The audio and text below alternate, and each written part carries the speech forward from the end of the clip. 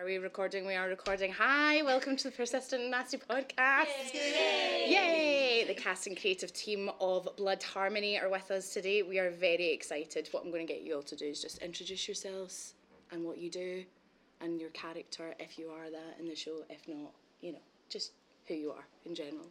Anybody can start? Okay, we'll start here. Hello, I'm Eve, and I play Chloe, the youngest sister in Blood Harmony. Hi, I'm Kesh and I play Maya, the middle sister. Hello, I'm Pip and I play Anna, the oldest sister. Fabulous. And hi, I'm Lee Kennedy. I'm producer at Thickskin. I'm producer of Blood Harmony. Yay! So, first up, Louise and I have to say that we saw Blood Harmony 2 days ago. Was it 2 days? Sure. I mean, we'll go with that. We have seen it. Louise was a wreck. Absolutely. Do you know that way where you're just a breath away from like completely losing it? Like I had to calm myself down. I was just like, like inconsolable sobbing. It was really affected me. It really did. I was sitting, I could just hear snot. I was like, it was grim. Lily. Yeah. That is. I think so. I think that's a good thing. Making me feel. Yes, so definitely makes us feel, and the music in the show is by the Staves, which is incredible, and 3 beautiful singers sitting in front of us, as well as actors. Tell us about your path into the show, and then the kind of creation of the show, producing, all of that. Was anybody there from the beginning with the devising of the work? No, so there was an R&D, I think, was it? Yeah, in August last year. Yeah, that none of us were part of. Okay. No, there was. So the show has been being developed since throughout the pandemic. It was an idea that Johnny Bearden, Jess Williams, and Matthew Bulgo, the sort of co-creators, had been working on for quite a long time. And so during the pandemic, they did have lots of time to work on it over Zoom, and then in August of 2021 was the first time that they were able to get together in a room and sort of work on some of the script and work with some of the new arrangements that Kate Marley, who's our musical director, musical arranger, had put together. But yeah, it's sort of been a project that's been in development for a long time and sort of put on hold a little bit because of the pandemic, but also gave lots of time for lots of creative conversations to happen as well.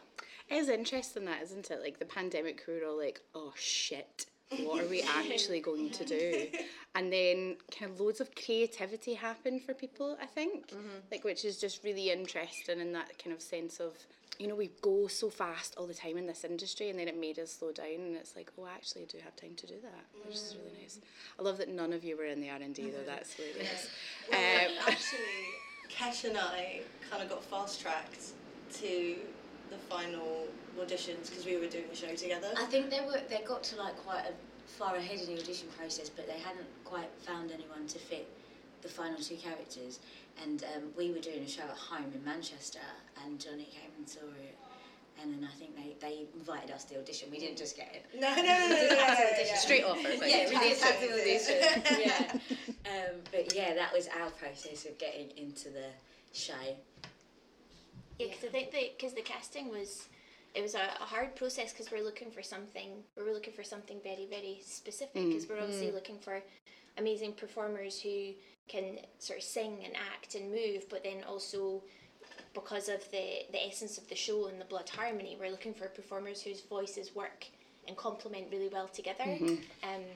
So we were and who could be the sisters and have that vocal quality that meant that we were able to really reflect the Staves' music as well, because they have their beautiful Blood Harmony. Yes, yeah. It was nice on that day that when we were all there, because the way that they did the final rounds was that they were bringing people in threes to read the script, and then bringing people in separate threes to sing, and kind of trying combinations, because as Lee said, they needed to get that blend of voices as well as the kind of, I guess, like the fire between the sisters.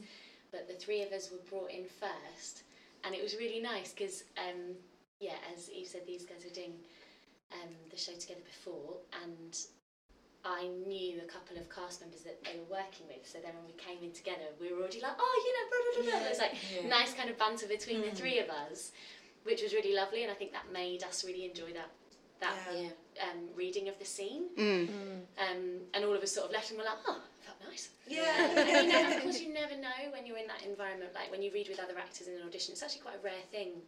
Certainly I think like that you read with other actors who are auditioning, you're normally with a casting director. So it was just fun. It was really it's lovely. Yeah. And what is, I'm curious, are you guys musical theatre, but have you musical theatre backgrounds, or is it a mix? Because what I loved about the show was that it felt, because I saw in the posters and the copy that it referenced being a musical, and it absolutely is, but it felt like an entirely fresh and new take on the form. And I was like, because just the way the music is integrated, and it's a very rich text, so it feels like a play, but then when the music comes in, it's so beautifully woven in, and you're all so talented, so it just felt fresh to the form. I think it is a new form. Completely new form, because also when we were rehearsing the show, we sort of came up with the concept, I suppose, that the music feels like the emotional world of the show, because the songs don't develop character, they don't necessarily develop story, so they're not, when people think of musical theatre, they think of music got theatre. And actually I think we're part of the camp, and there's so much new musical theatre being written, and especially in the UK, like the amount of new musicals that are coming out of amazing writers in the UK, and people are trying to change what that title means. Musical theatre doesn't have to be all singing and tap dancing, it's theatre with music, and you know, I think that this is an interesting show for that, in that people are going, I thought it was a musical, but it is a musical, but is it a musical? It's a nice little challenge for an audience. And I think all three of us come from actor-musician backgrounds, which is in musical theatre. Musical theatre is sort of like strictly music, dancing, and then a little bit of acting.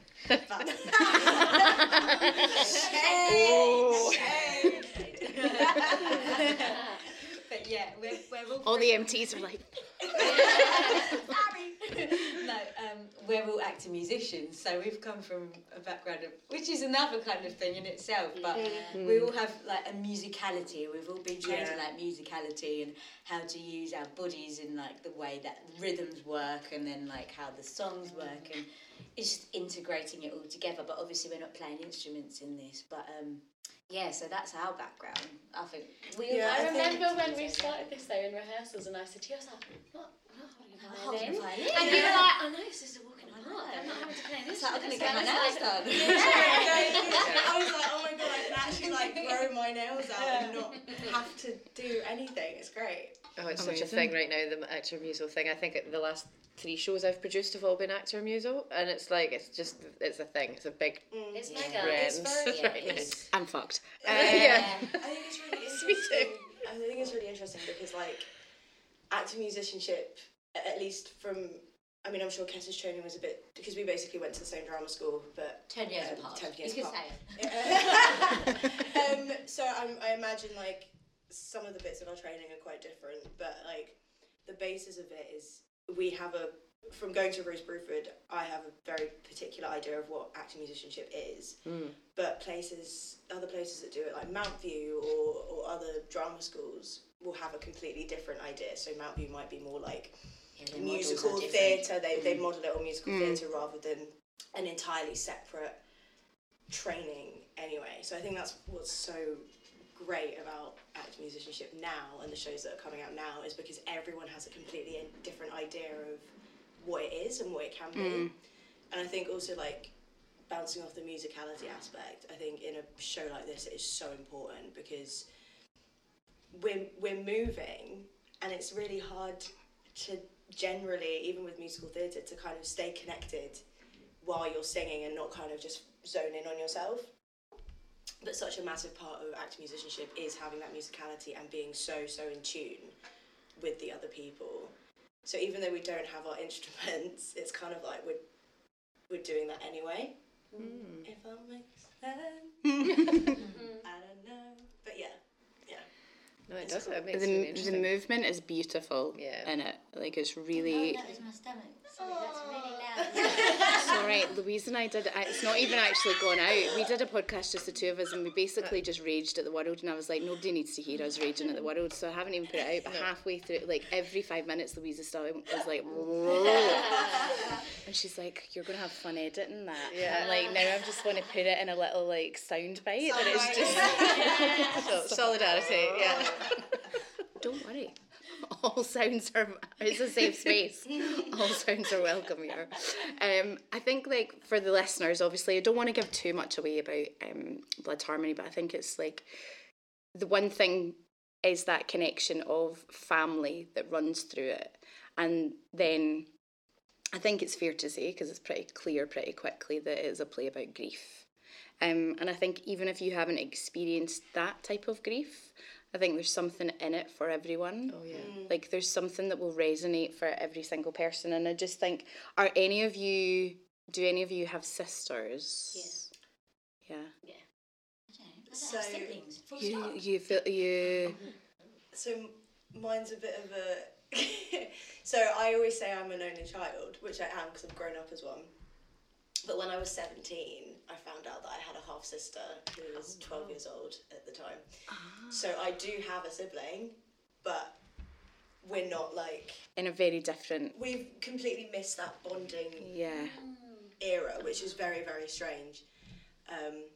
So then, coming into something like this where I've never been someone who says they have siblings, is quite interesting, because then some points I'll think of my sister and I'm like, well, I'm trying to get that.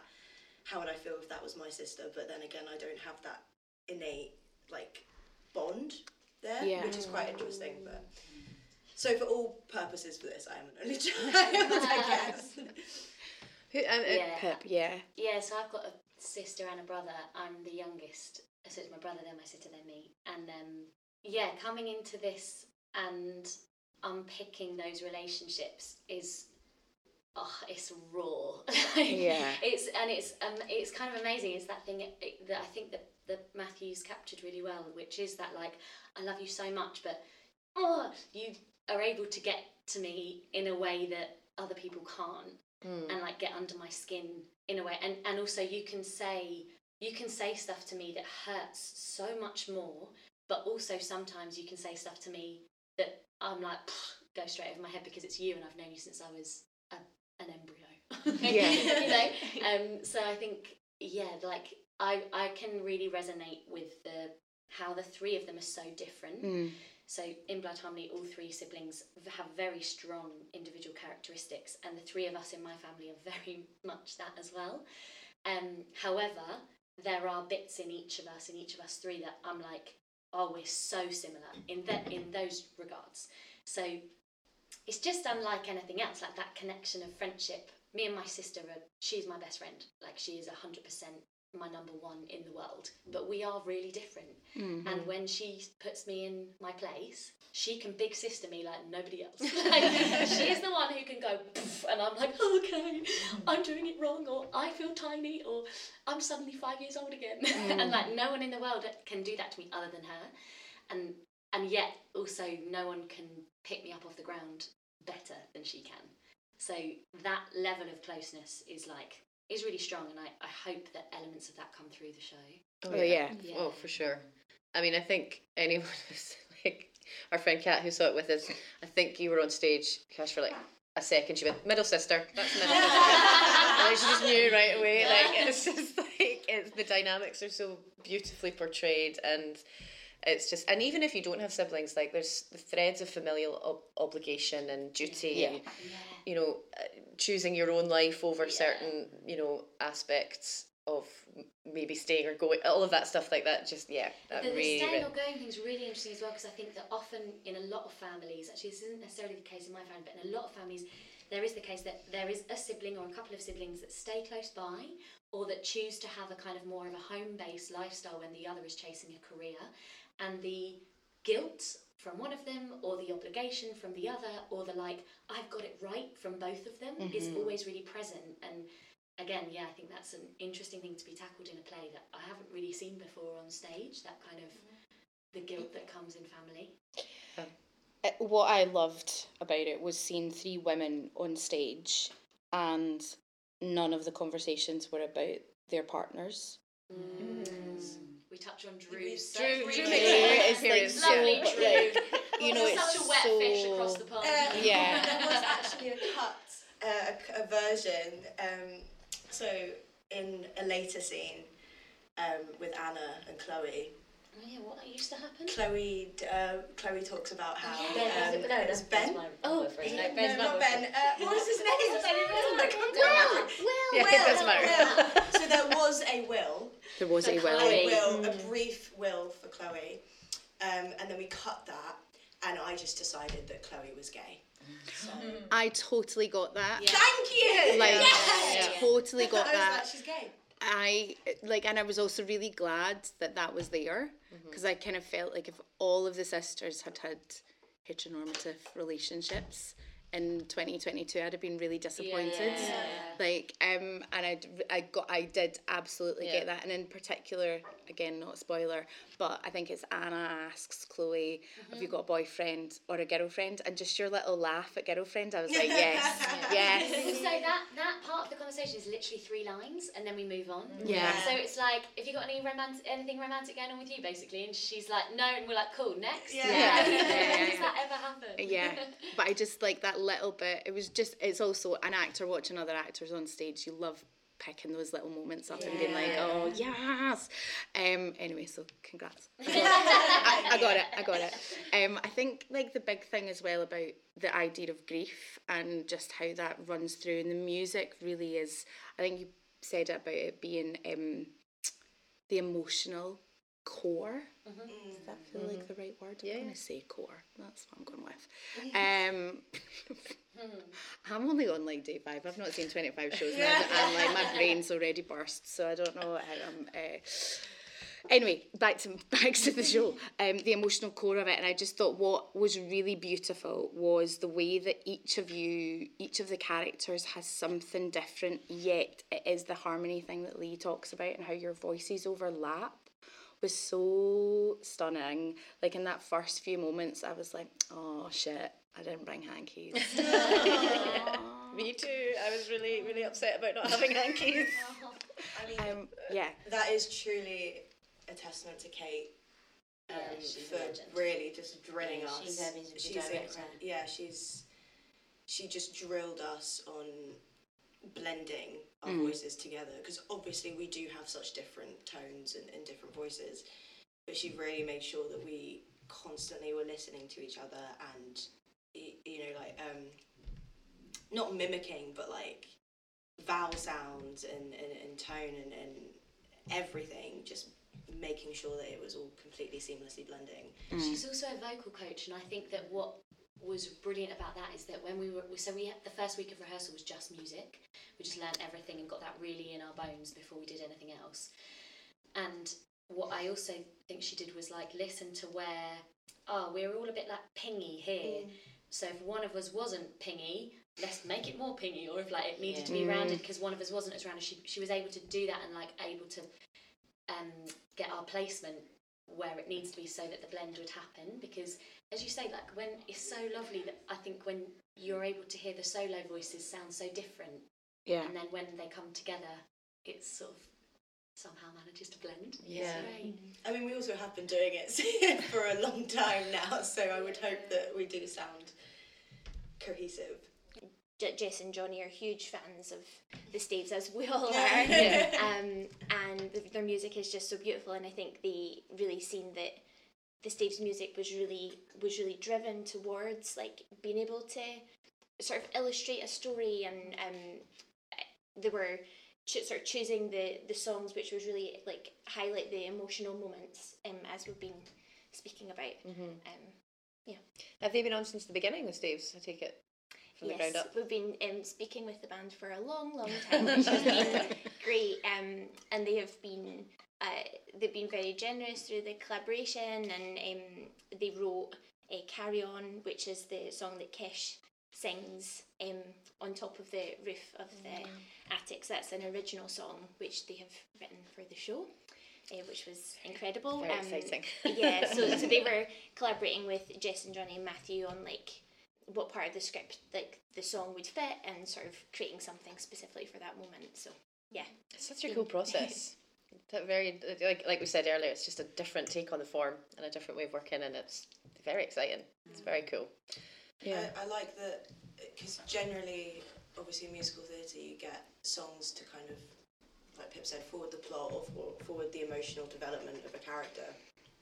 Whereas it's actually just really nice to sit in it and sing a song that you're just sitting in, rather than having to kind of drive it and go, this is the song where everything is moving forward, this is my character realising something. It's nice to just have that moment of like, this is what the character, like, this is what we're feeling. You're like inviting the audience in to share that moment, rather than kind of going, this is what's happening. If that makes sense. It's an interesting one, because I do think that some of the songs lyrically do literally fit with where we're at in the story. Like, damn it all. Yeah, damn it all. Damn it all. Literally, every word is like what they are going through. Yeah. I also think sadness. Yeah. The opening. Yeah. That first lyric, oh my god, it's been so long. Like that kind of feeling of like, oh, it's been so long since I've been home. Like that is what that character is saying. So actually, it has been an interesting one, and sometimes a challenge. Certainly, I found in rehearsal of like, where are we pitching this musically? Like, how are we playing this? Is this moment more musical theatre and we are quite clearly the characters, or is this more cerebral? Exactly, singing out to the stars or whatever. And I think the conclusion is kind of whatever it is in that moment is what it is in that moment. That's what I got, and I thought that was. I think that's exactly what you mean by like it's a different approach to the form. Yeah. Like it really feels fresh, and it feels instinctual, and like that thing I think as performers that we're always looking for. Like you can play about with it, and it doesn't have to be the same every time. Because in musical theatre, you know, you've got to play it. You've got your track, and you've got to play it that way. And but there's something really, for me anyway, as an audience member watching, I was like, oh, this is really beautiful, because it very much felt like if I came back to see it, I might see something different another night. Yeah. Which obviously you should, and like we all know that it should be different every night. But with musical theatre, you are kind of stuck in that. But that felt a lot more free flowing, which was really lovely. Really lovely. Especially, I think every single time we do it, there's something new, there's something different, as you do get with most shows. But I think it is that thing of like, you can, well, for me anyway, whatever I'm feeling that day, I can just bring it. Yeah. And slightly change the way I'm singing a song, or like the way I portray the emotion that I'm singing. And I think the music really, really lends itself to that, because it is so open, but can be so specific. But I think also like just the process of trying to kind of not having the experience that the sisters do in my normal life. It's nice to be at a place where I can just like feel free to kind of find new things in that, because we've worked so hard on getting the base of the characters and the relationships that we can just really play with it finally.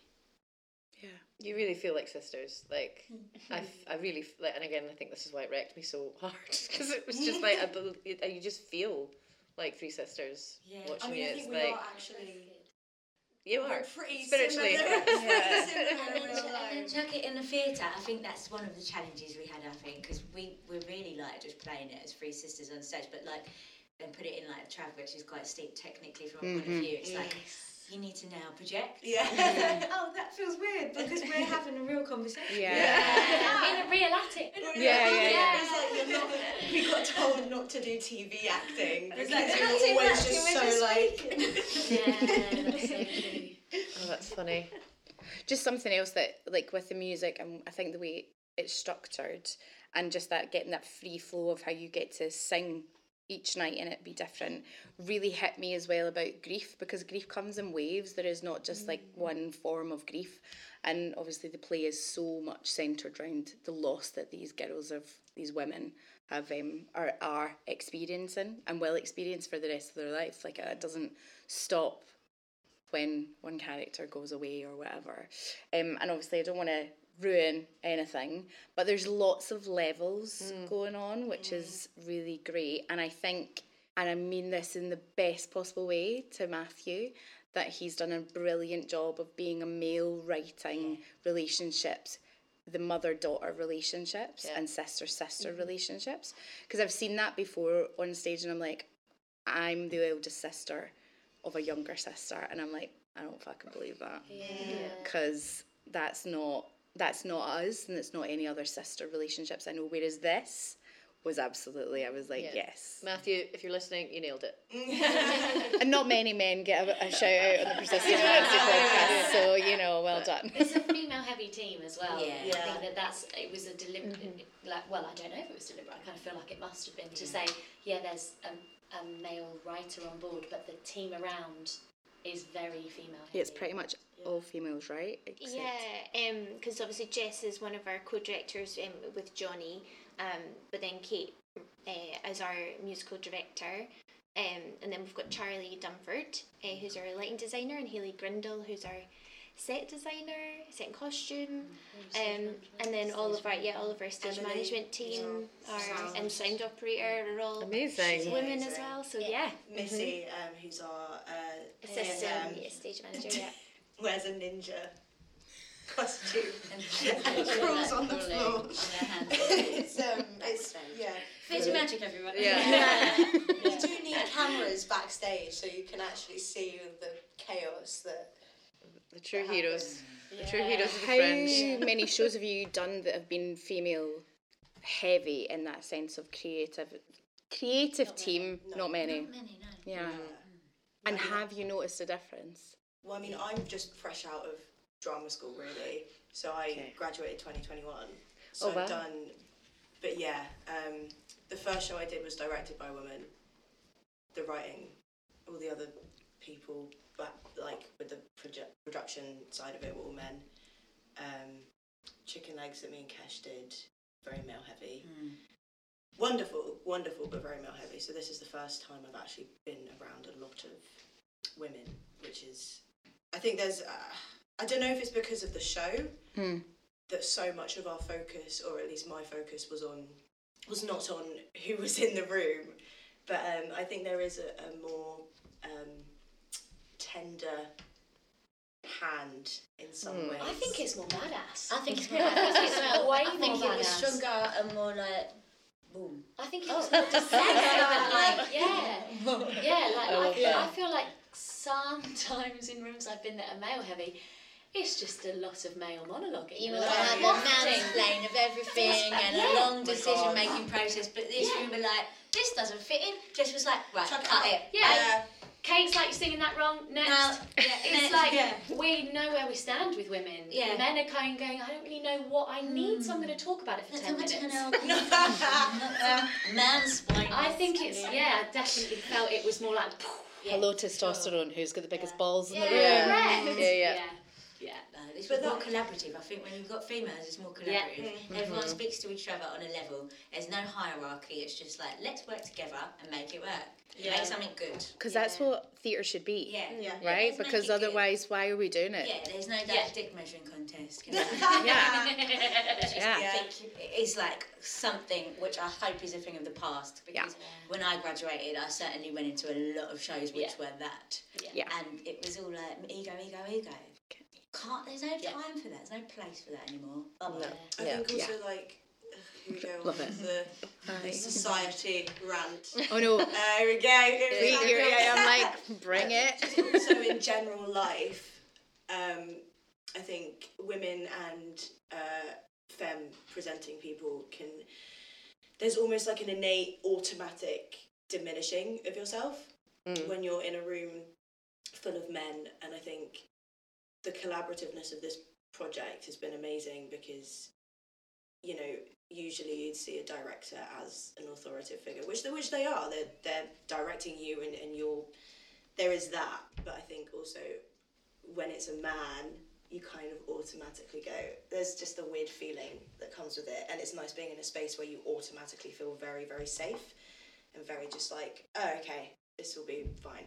I'm not wording this correctly, but I get what you mean, because it's that whole, it is, as you say, societal. It's a patriarchal system, right? It's there, and we're so used to it from such a young age that like certain men hold authority in a way that we don't always associate with women, femme presenting people, non-binary people. That doesn't, like, it's not always associated, but for some reason, because we live in such a patriarchal society, the men. What I do love about And I'm in a man-hating mode at the moment. I mean, not all of them, right? There are good ones, no, but you know. absolutely. But I think I totally get your point, Eve. I think it's like we're programmed to not challenge a certain, like there's an energy with male authority in a room, and because they've had the mic so long, I think there is a tendency to forget to pass it round.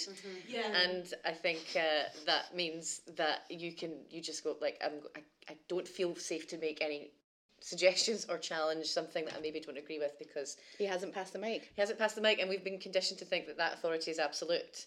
And I think because as women or any other marginalised group, we've all been sort of so conditioned by that. We go into spaces and we just automatically want to make it the opposite of that. Yeah. Do you know what I mean? And I think also with the script, like for my character at least, there haven't really, that I can think of, there haven't really been any moments for me where I've gone, a woman wouldn't say this, which I think is amazing, because there are so many times where men write scripts, they write women characters, and it's like, well, a woman would never say that or never do that. So I think that's what's really special about this as well. Pippi, you were going to say? Yeah, I was just going to say about female-led processes, and I'm wondering if also because, like, Kesh and I started out, 10, 12 years ago, and I think seeing how it's changed from then to now, and me saying quite proudly it feels like a really badass space, I also think it's because those women who are now running those rooms have had to graft their asses off for 10 years, 12 years, however long. They've had enough. And so actually, when it comes to decision making, they're like, I know what I need, I know what I want. You know, nothing's ever been handed to them on a plate because there haven't been as many opportunities, so they've got to fight for the opportunities.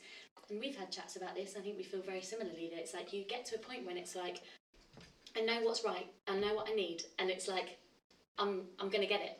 Because it's been so long of having to fight for it. So it's a really tricky one, because I feel like sometimes it's twofold, that it's like this kind of more decisive, definite nature that is coming from women is making brilliant work, but it sometimes hurts me to see that, like, the reason that we've had to get there is because we've been so flogged down. You know, it's like born out of exhaustion. I'm not saying that's necessarily the case in every room at all, but I'm just thinking across all of my female creatives Everyone who we've are spoken to. Yeah. Who people we've spoken to. Yeah. Forum. And exactly. 100%. And I think you and I going through those chats, you know, over a glass of wine and thinking, how are we here and where have we come from? And also I think we've both gone. Oh, sorry, I just spat on the table. Snip. Keeping it in. We've seen the shift from what it was 15 years ago to what it is now. And we're by no means there now, but there is a rumble happening. Oh, there definitely is. And I feel it. I remember Pip grabbing my hand one day after rehearsals and being like, we have to be the ones that change this. It's up to us, Kesh. It's up to us. And I was like, but how? She was like, I don't know, but we're gonna. And then there's also times when we've had chats about it, and I'm like, I don't know that I can stick around long enough to wait for the change. Yeah. Because you get to a point where you're like, I'm so exhausted of the fight. Oh God, do I cut my losses and run? I feel that line. Are we the ones that are like, we've been at this for long enough, and clearly we're good at what we do, and we know what we're doing now, so we got to frickin' fight still. But sorry, I'm taking it down to a different angle, but not at all. A lot of our listeners are going to be like, because it's true. And you know, we preface a lot of this stuff by saying all the time we work with amazing men, warm, compassionate, feminist, lovely men, and things are changing for the better in so many ways, and it is great, but there is and there is still problems. Like there's Scotland in particular has a real issue with handing a room to a female director. So many of the brilliant women directors I know are constantly associates, assistants, and a lot of men who are doing quite well have got handed it right away. That's it, And it's like, why are you not letting them just do it? Like, give them the room. They can do it. Yeah. And it's frustrating because it's still viewed as a risk. I also and I think don't know why. that women, because of that, because it's still viewed as a risk, women have been less inclined to try it earlier on and younger. So you're now getting women who are much further on in their careers going, oh, maybe I'm a director. But it's terrifying to just say, maybe I'm a director when you've already been something else for however long, because you're afraid that that opportunity is not going to be there for you. And chances are actually right now it probably still isn't. Yeah. So it's a really tough one. Whereas I can think of a few males who were actors and then went, oh, do you know what, I'm going to be a director. Yeah. And all of a sudden they're like, you know, working at like 5 of the biggest theatres in Scotland, and you're like, Sometimes simultaneously. you're like, cool. How did that happen? Did that happen for anybody else? Anyway. And it's not always, we're not saying it's always easy for them too, because as you know, of course. it's still a tough industry for anyone, but I do think opportunity-wise it is drastically different. And also, you know, if things were where they should be, we wouldn't be here. As in Persistent and Nasty, wouldn't have to be here, and we wouldn't have to be doing the advocacy work that we do. Hopefully the podcast would still be here just to celebrate beautiful human beings. But, you know, the actual work, the other stuff, we wouldn't have to do. Work we have to This do. is also like slightly in the same realm, but on a different tangent, like a little side road. I remember reading one of the reviews, and it said all 3 sisters are of different races, perhaps to like nod to the mother's bohemian lifestyle. You're fucking shitting And I was like, that's not the point. We had this discussion in rehearsals. We had the discussion about the dad, because the dad is mentioned nowhere in the script. And we were like, you know what? No one cares. Yeah, I It's didn't not even think it about mattered. that. I didn't think it was And I am a point for discussion. I don't feel angry at that, you know, that comment at all, because I think, you know, as a critic, you're going to analyse everything. It's such an antiquated view, isn't it? It's antiquated, but it's also like, that's not you're missing the point. the point. Yeah. I doubt that any, you know, like, being on stage with us, you have to laugh, otherwise you'll cry. Why do some people have jobs? These jobs, like, I don't understand. It's like, anyway. But that's the thing, like, you know, I think seeing kids and young people of all different races watching the show is something really special, because they're going, wow, like, It's not a show about 3 white sisters. It's no, also it's about family. It's about And family. it's about my family, and it's about I know that, I know that, and I know that. And it's not just It that, suddenly like, becomes like it all encompassing, and you're like immersed in that world rather than watching it as a spectator and thinking, oh yeah, that would be cool, but I can't relate to it on some level, which I think both of us probably felt growing up and watching shows at the theatre. oh so, god, yeah. like, god. But like, you know, it's like you're in a theatre to suspend your disbelief. Yeah. This shouldn't be something that is pulling you back. You know what I mean? Like, you go to Wicked and you're like, oh yeah, she's green. Like, oh, she's Was flying. she green on her mum's she's getting side, or hoisted up by a harness. She's obviously flying. Like, you know, that stuff. And like, you can watch that and be like, oh yeah, she's actually flying. Well, it's just completely absurd. It's just, it's so not the point. You're right. It's like, and it didn't enter my head. I was like, they're 3 sisters. Yeah, and that's what that's the point. And I think that was such a great casting decision. I think it's a great casting decision. Yeah, I think it's brilliant. also, like, I think there's a whole thing about what family actually is as well. Yeah. Like, you know, there's going to be so many people who are maybe from who've been adopted that will come and see this show and still feel all of that. And just because you're not of blood with someone does not mean that you're not family. And I think that's really, like, for me, it's about, yes, your blood family, but it's the family you choose as well. Because you can be related to somebody by blood, but you choose not to have them in your life, and they are not your family. And so, you know, fine, whatever that critics like looking for something to. I just found it funny, to be quite honest. So I was like, well, that's not the point of the show. Like, it's not anywhere. Also, just want to go, God, sheltered life, mate. Yeah, Go and fucking talk to some people. Elaine's getting more Scottish as it goes on. I would love to know your backgrounds, where you all trained, what that experience was like. Obviously, for you, you've both been out for like 10, 12 years, and fresh. I'm the baby. Fresh out. So, Kesh, Pip. Yes, so I had a slightly less conventional route into the theatre world. I started working when I left sixth form. So I was at a sixth form college in Cambridge called Hills Road Sixth Form College, and out of that school came some really fab theatre companies at the time, and still. They've got a really fab drama department, and I basically just started working with one of them as soon as I left. So did a tour kind of when I was 19, and then moved out when I was 19, and I've basically just kept working since. Funnily enough, I had a place at Rose Bruford to study acting musicianship. I think we worked out you'd have been 2 years. 2 years apart. 2 years apart. Yeah. But the head of the course, and I always really herald him for this. I had a chat with him and said, "This is what I'm up to," and he was like, "Let people leave drama school and don't work. So if you're working and you're loving it, just keep going until and come back to us if you struggle, you know, kind of thing." Which was amazing, and he was wonderful to talk to. So I kind of followed that lead, and it's you have your ups and downs with it, because when you're 18, 19 and all your mates are at uni and all your mates are at drama school getting degrees, and you're like, "Oh fuck, what am I doing?"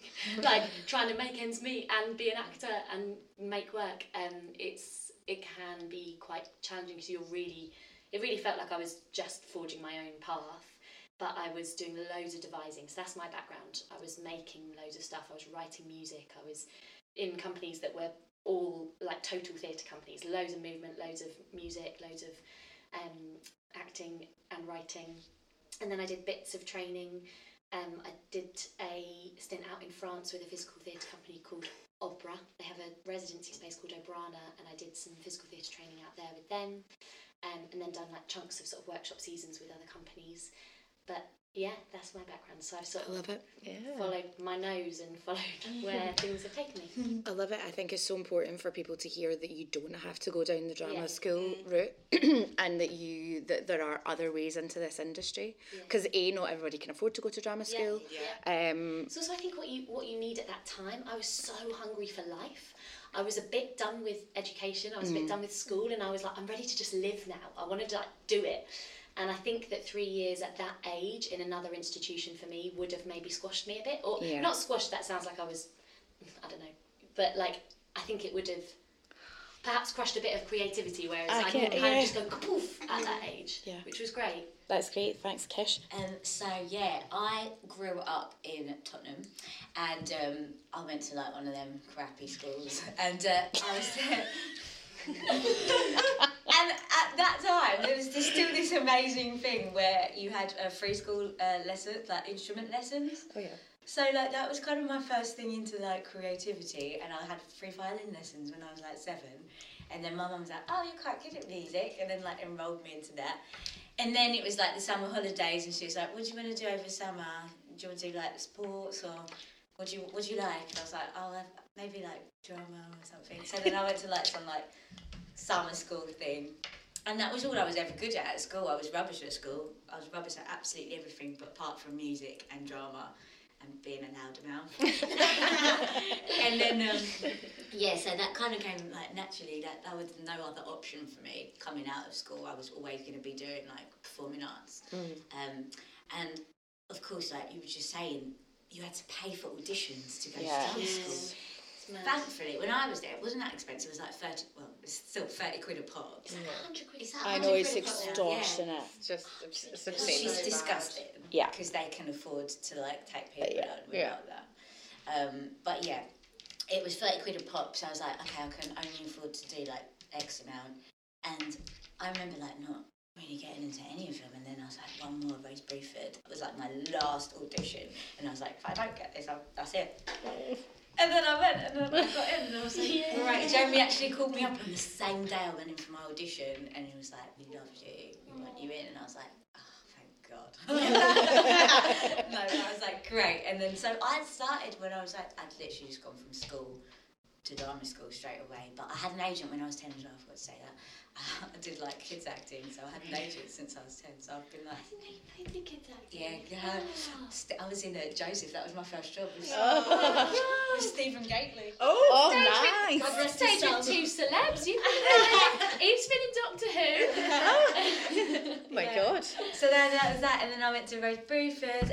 I wouldn't say I had the best time at drama school, and actually, I really don't feel like you don't need it. It is what you take away from it.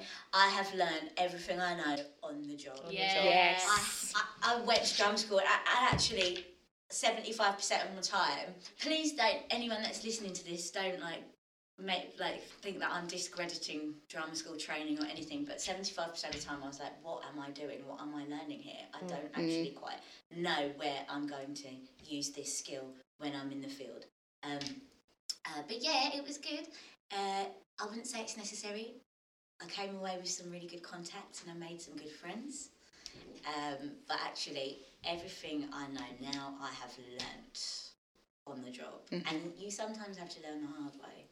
Because sometimes in the first years, it is about like just absorbing things and just not being the loudest mouth in the room. Just You've got to be the shutting up sponge. and listening and soaking it all in and like leaving your shit at the door and just really just... Who's why it's criminal we don't have rep anymore. Yes. Like, it's Yes. just because, you know, you could just go and learn and watch and just be quiet. Like, you know, actor stage manager roles aren't there anymore, like where you could just come on for like the last little bit, but the whole time you're in rehearsals just watching everything and taking in, you know, people who've been doing it for 30-40 years and then somebody new who's coming in with something different as well. And I totally like leave your shit at the door, but also I really feel like in a safe space, everything needs to be like, you know, if you are having a really shit fucking day, you come in and know that you're going to be supported and it'll be all right.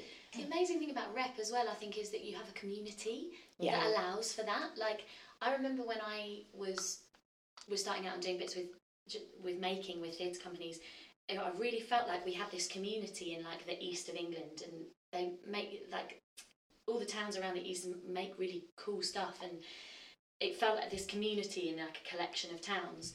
But it felt like I knew people from different areas and I was jumping into different people's rooms, but I was always at that age the one playing all of the ensemble roles. I was the little cog in their big machine, and I learned so much from just being like sponge.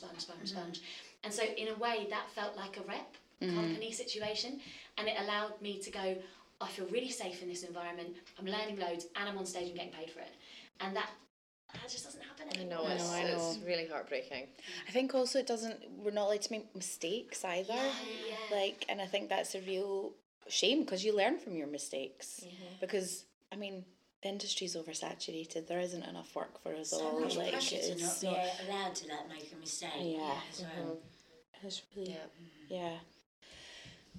Eve. Hello. Hi. So this is the only thing I've ever wanted to do. Like, literally since I could like talk, I was like, this is what I want to do. I can't ever remember anything else. So I was actually doing ballet with the Royal Opera House until I was about 12, 13. But before that, I was basically going to their Saturday school to kind of get better and train. And at that point, I think I was 8 or 9, and I said to my mum, I was like, I want to do drama. I want to do acting. I want to go to this thing as like a Saturday school thing. She was like, okay, well, you know, you'd have to stop doing ballet. And I was like, yeah, I don't care. I want a social life. I was like, I want a social life, and I want to be able to eat what I want at 8 years old. We're not talking about that. That's not the conversation.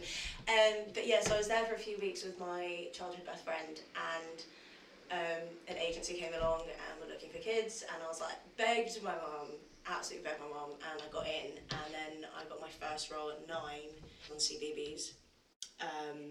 And so yeah, that's just kind of, and then I did bits and bobs until I did Doctor Who when I was 14, which Just was a bit like of Bob. Doctor Who. But that was like the highlight of my career thus. Who was your doctor?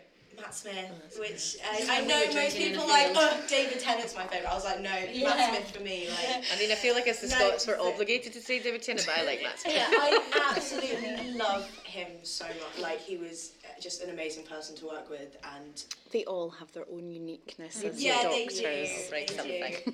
Well said. But yeah, it was an insane experience. And then after that, I didn't actually get a lot of work. I think I was at a weird age where I looked too young for a lot of things and too old for a lot of things. Yeah. So then when I was 16, I left school. Was I 16? Sixth form. I was in sixth form. Yes.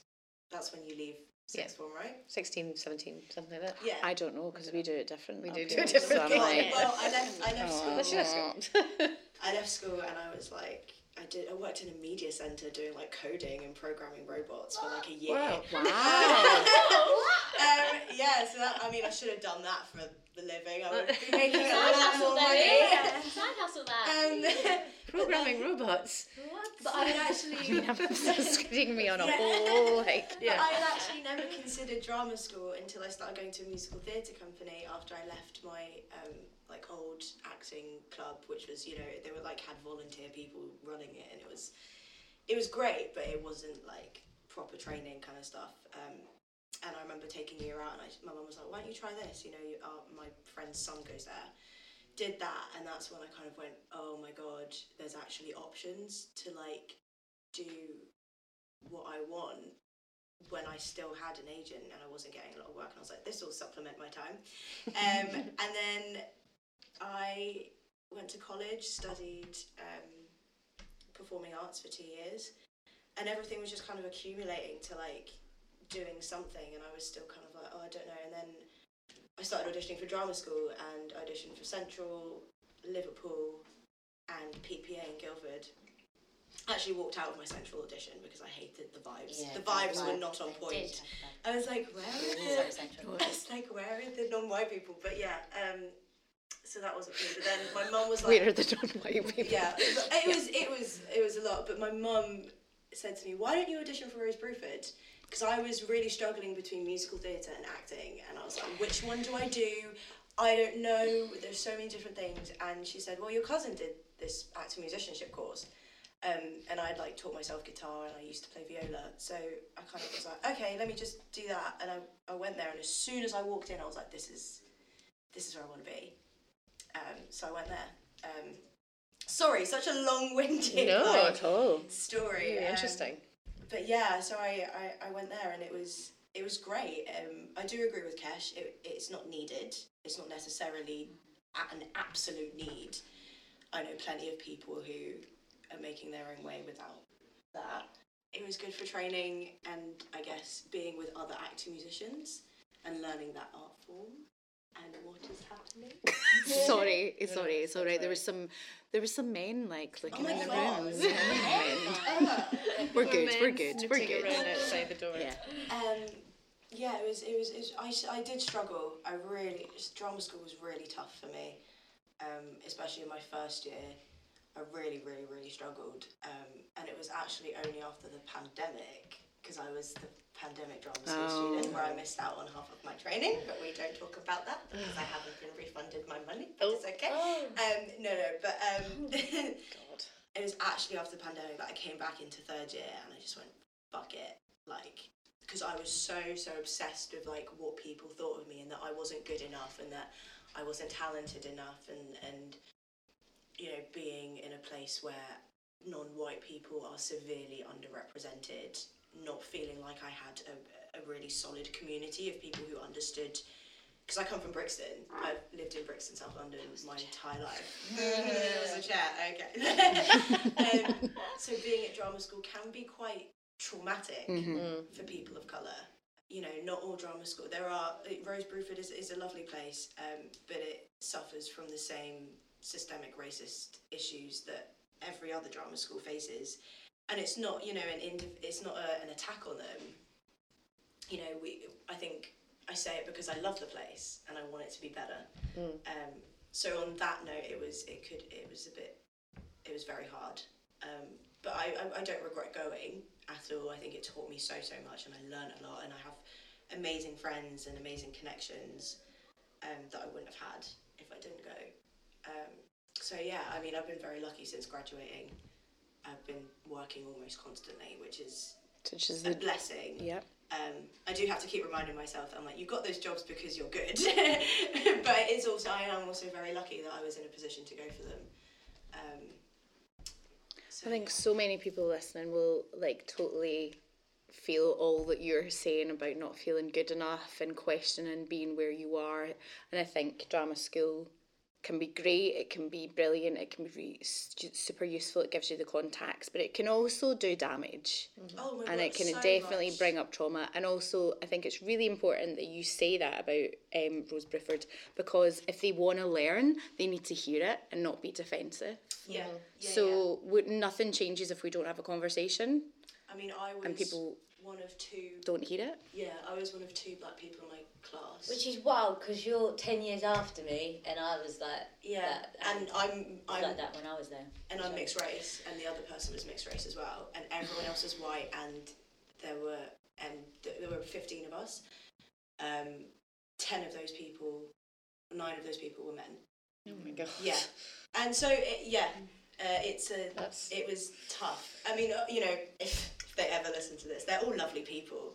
They're all great people, but there is something that happens when you have a majority male class, and for the first 2 years, the girls in my class were literally like, we cannot get a word in edgeways. And it was like being pushed back, which was a very strange experience, not only as someone who's female presenting, but also as a person of colour.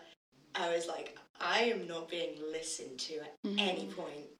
But thank God in my third year we had Adjoa Ando, who is in Bridgerton. She directed our third year show, Tennessee Williams, and it was like the most amazing. I was like, I needed this. I deserve this in my life.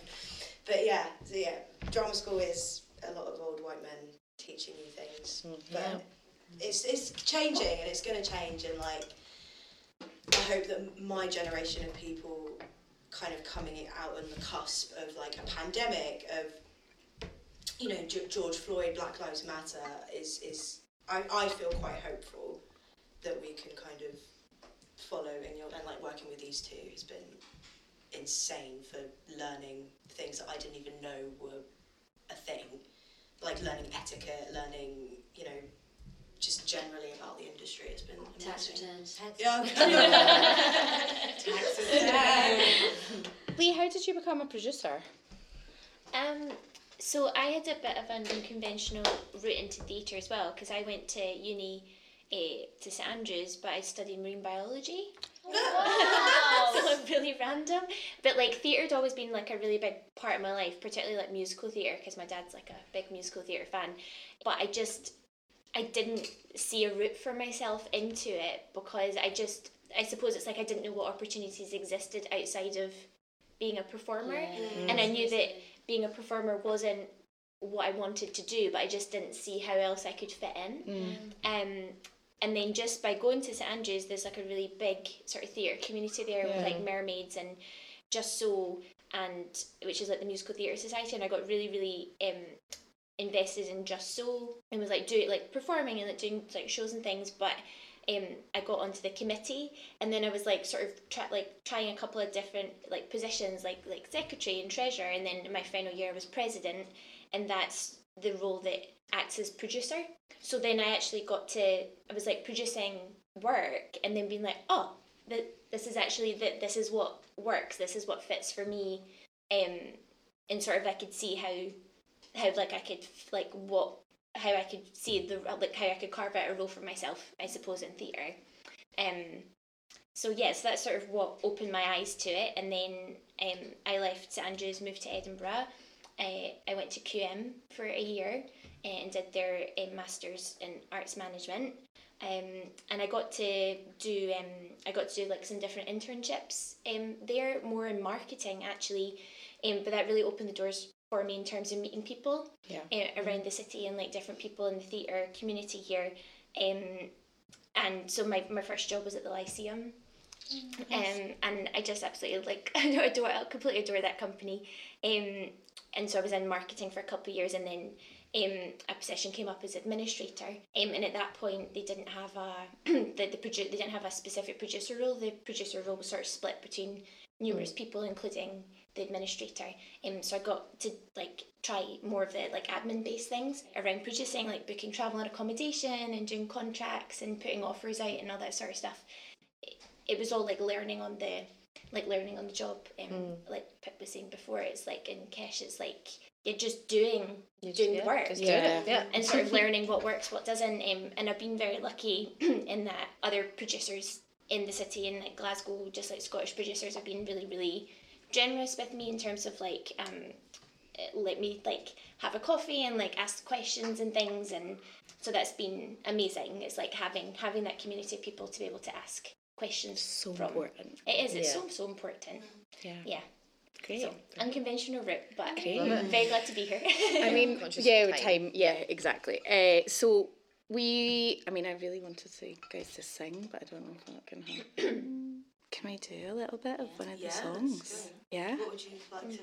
I mean, I don't care, whatever the three of you can sing, whatever you want. It's like, Probably. Yeah, Hope yes.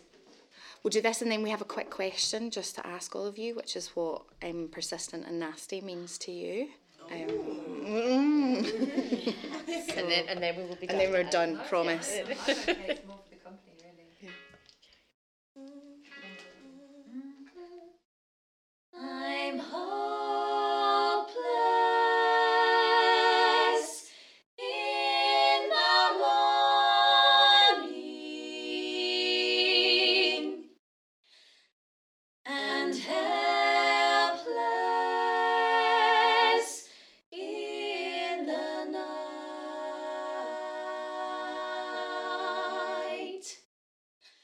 I'm hopeless in the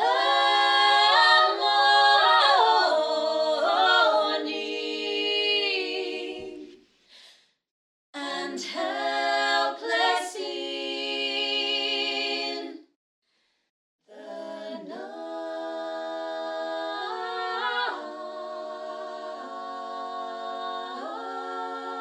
Tell me how it ends.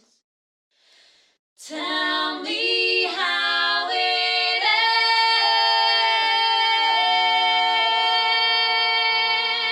ends.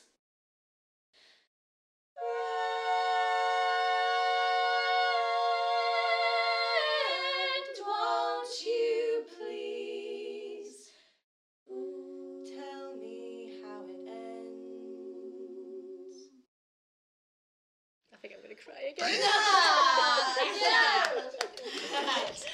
It's so beautiful. Stunning. Thank you so much. Thank you so much.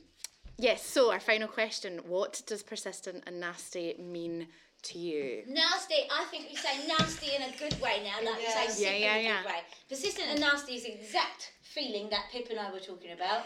This is how we're going to run the world. Yes! By being persistent and nasty in a positive way. Yes. Love it, Kesh. Thank So you. I can better answer that question than what you just said. It's fighting the fight and keeping going and killing people with kindness, but having a fierce undertone. Yeah. Yeah. And like being like tenacious and taking up the space that's rightfully ours. Yes.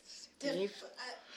Everything that I said, being a bad bitch. Yes. Just being a bad bitch and like not being afraid to be like gross and like Yeah. emulating masculine and feminine energy, like all together, just being like an amazing person and yeah, Oh God, I love a it. bad bitch. A bad bitch. I love it. I love it. I love it. I mean, thank you so much for spending time with us, especially when you're in the middle of the festival. We are so grateful for it. Thank you. And until next time, lovely listeners, if you all want to join in with me, you can say "Stay nasty" after 3. 1, 2, 3. Stay nasty!